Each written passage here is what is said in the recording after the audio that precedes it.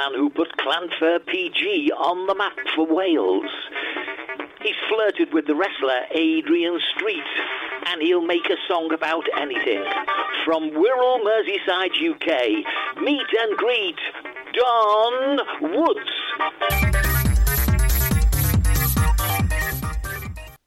I'm tempted not to say a very good day because our weather here is absolutely appalling. We've had a really bad rain-filled evening, thumping down all night. I got a message from the meteorologist office which tells me that we're likely to have bad weather, so we made sure we had everything sort of in place, but it thumped it down and it's grey and it's dismal, and I'm going to get into the proverbial plain and go across to Wirral, Merseyside. Hopefully we'll see Don, but when the weather's like this, anything goes. Don, are you there? If you are...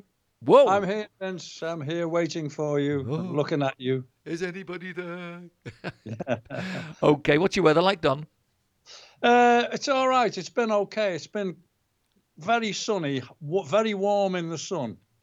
You could actually sunbathe if you were out of the wind, but the wind was cold. But, you know, it's been sunny, and today it's not good. It's dull. And the weather's going to drop this week, according to the forecast, which you can't always go by because if you watch the forecast, you've got to try and find out where we are on the drawing of the map, because it's like someone's thrown a bucket of paint on it. You can't find where we are, so I'm assuming it's going to be okay. But yeah, it's been all right. Over the weekend it was lovely and sunny. You know, we can go and see. We sat in the park at Palomine. Out of the wind, it was beautiful. But when you get in the wind, it's cold, and it drops around about 4:30, goes really cold, woof, drops down. You got to put the heating on then in the house, you know. Well, we had a nice walk down by the seafront. It was very, very nice. Lots of people around. It was very, very pleasant. Denia, excellent. If you're coming across this way, that's a good place to visit. But, you know, it's one of these things. We might be a little bit disturbed with Skype. Well, at the end of the day, it's marvellous what actually we can do.